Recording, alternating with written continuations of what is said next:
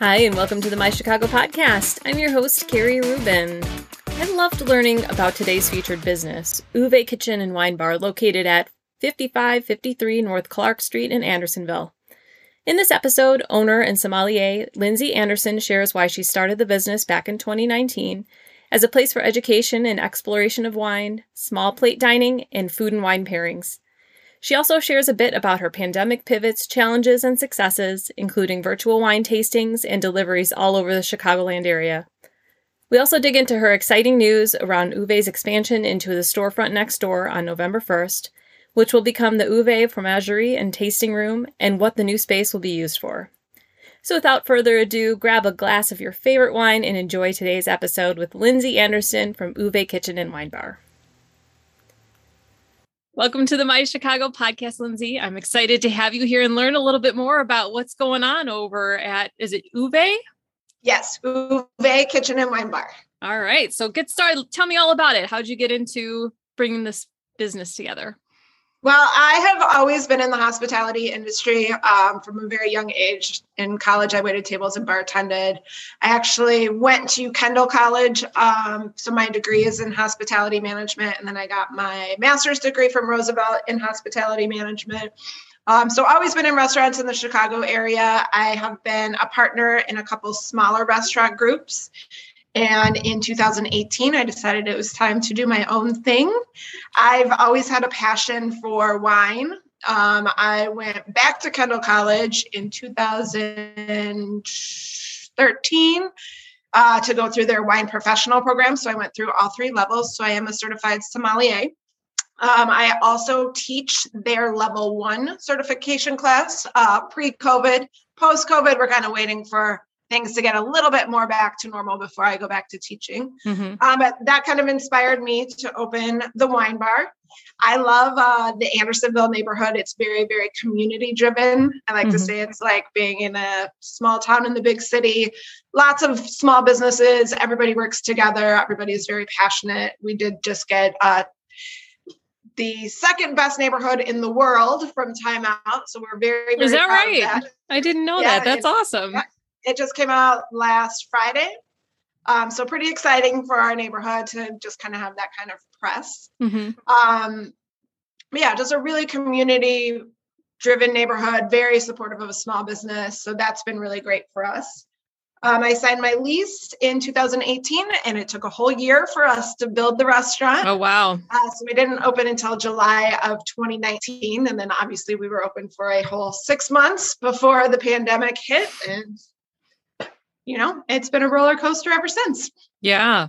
So tell me a little bit more about what the original space, the Uwe, it's a wine bar and a kitchen. Yes.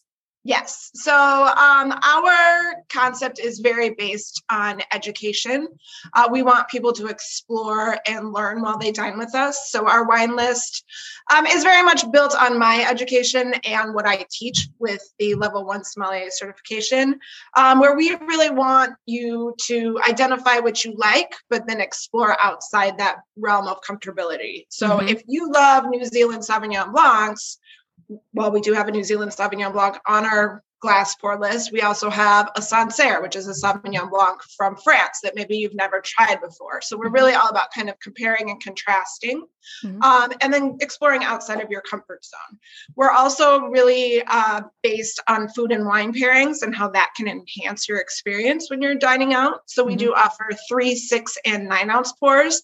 And the idea behind the 3 ounce pour is to kind of be able to build your own wine flights or pair 3 ounce pours with different menu items. Our regular dinner menu is globally inspired. It is, we do strongly encourage the share plate experience so everyone can try different dishes. We have a couple, the way our menu is set up is we have an earth section that's all vegetables, a sea section that's all seafood, and then a farm section that's all kind of meat and heartier dishes. So we do have the option to kind of turn that sea and that farm into more of an entree style dining experience, but we do really like to promote the share plate concept so you can try different things and pair different wines with different dishes and that sort of thing. Cool.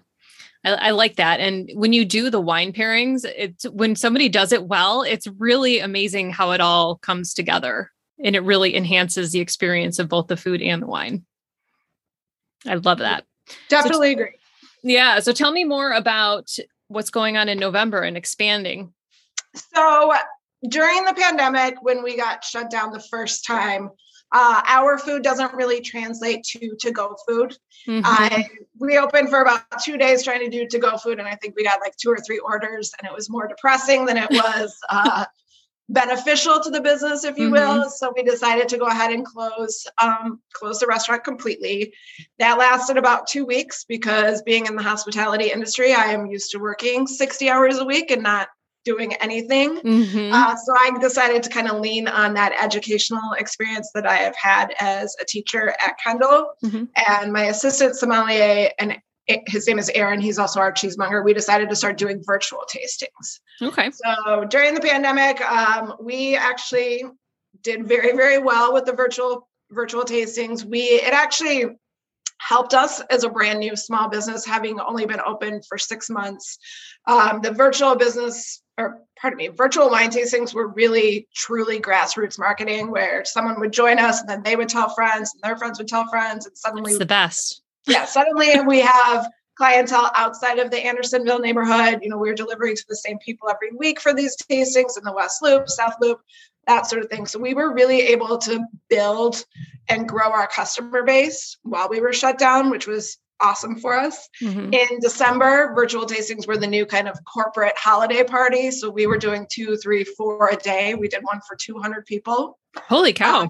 Yeah, it was crazy. So I gained some new experience in logistics because we utilized our employees, our kitchen employees, and our servers that weren't working as delivery drivers. Holy cow. in the hospitality industry, you never say no. So we were delivering all over the Chicagoland area, Elgin, Naperville, Aurora. So it was a lot of work. It kept us really busy. During that time, though, we really, we saw that there was a need and people do want to learn more about wine in kind of an unpretentious, open environment where it's okay if you know nothing. It's okay if you know a lot, and just kind of build that sense of community through wine tastings. Another thing that we did last December was obviously the restaurant dining room wasn't being utilized for anything. So we opened up a little market where we sold wine and some of our accoutrements and cheese. And we invited a group of makers and artists to come in and display and sell their products for the holiday. And that was very successful too. So we're like, oh, we really like kind of, wine and cheese. And we also like, having wine tastings, and it's been very beneficial for us. Not to go too far backtracking, but when I bought the restaurant, it was one large restaurant and we wanted a more intimate space. So we cut it in half. And my landlord kept one half and built it out as a retail space that's been for rent since 2018. Oh, geez. Just sitting there empty. So that was kind of an opportunity for us to grow within our own space. So come November 1st, we are opening the Uve Fromagerie and Tasting Room, where during the day, we're going to have lots and lots of retail wine. We're going to have cheese, accoutrements, different crackers, the option to build your own baskets as gifts. And then we are inviting those makers to come back in for the holiday season. So we have a lot to offer as far as shopping. So we're super excited about that. At night, we're going to utilize the space as a private event room. If you've ever been to Uve, it is very, very small. And if you have a lot of larger groups, it can get very, very loud. So we will utilize the space next door to accommodate parties of 10 or more in kind of a nice little dining space. Then there is another counter space over there that will host in-person wine tastings, as well as be able to utilize the space as a waiting area during the winter months when we can't be outside. Oh, that's brilliant. I love how you pivoted so much in the pandemic, because I can't imagine being in the hospitality industry during that time, because trying to make sense of making a go and keeping it afloat was probably kept you up a lot at night. Yeah, it was definitely really challenging. I think for me personally, this is my life. This is my small business. I'm the sole owner. So I had no other option but to figure it out and not let it fail. And like I said, we really did benefit from the kind of ideas that we came up with. So it was good. Yeah. Nice silver lining to being forced to make some other decisions, right? Yes, definitely. Yeah. Yeah. Very cool. We talked a lot about different things. Is there anything else you want to share about your business? Again, I think it's important for listeners to know that the environment in hospitality is still really, really challenging. The product shortage affects us every day. The labor shortage affects us every day. So definitely support all small business while you can. I personally think right now is a little bit more challenging than the actual pandemic. Really? Because we're in a position right now where we are short-staffed. It's hard to find qualified employees that want to work in the hospitality industry. We were fortunate enough to be fully staffed this summer, but come fall, the larger restaurant groups, they can offer more to employees. So we've lost a couple to big downtown restaurant groups. And this is super challenging for us because, we need to make money. We want to invite people into the restaurant, but we also have to maintain that level of service that we're known for. So oftentimes we are not able to accept additional reservations. We're not able to accept walk-ins, which is heartbreaking to a small business owner. We have to say, no, we can't, but we have to maintain that experience that we're known for. Yeah. So again, because we are part of the Andersonville community, we like to support all the businesses here in the neighborhood. So we dine out a lot in the neighborhood. As far as the new fromagerie and tasting room, we are supporting a lot of small businesses, a lot of local businesses. Will be featuring products from Twiddly Bits. Lauren is an amazing human. She's a vegan chef. She does a lot of farmers markets. So we'll have her jams and her jellies and her butters in the store. Tasting India is another woman-owned small business in the neighborhood. Jasmine does a lot of different meal kits and spices and that sort of thing. So we'll bring her products in as well. Yeah, that's what I've noticed a lot is that there's a lot of entrepreneurs helping entrepreneurs and locals helping out the small businesses in this time, which has been a really important thing and really nice to see. I love that you mentioned those businesses already, but are there any others that you'd like to nominate? We strongly support City Olive across the street. Karen has been there for, I think, almost 20 years, which is a long time, especially up north in Andersonville. We're not really in like the heart of the downtown area. We're a little bit farther north from the shops and the main dining areas. So is great. We will be collaborating with her over the holiday season. If you buy a basket from her, but you want to add a wine from us, we'll give you a little discount. Oh, that's cool. Other restaurants in the neighborhood, also up north by us, is Little Madrid.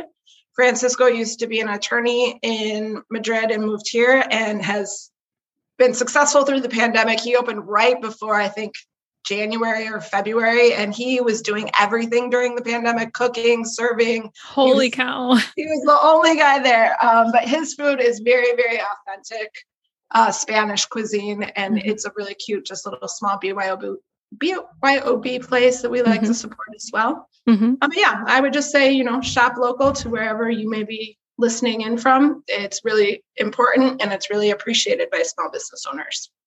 Awesome. Well, thanks for being here, Lindsay. I loved hearing your insights about what's going on and how the exciting changes happening there. So thanks again for being here. Thank you so much for having me.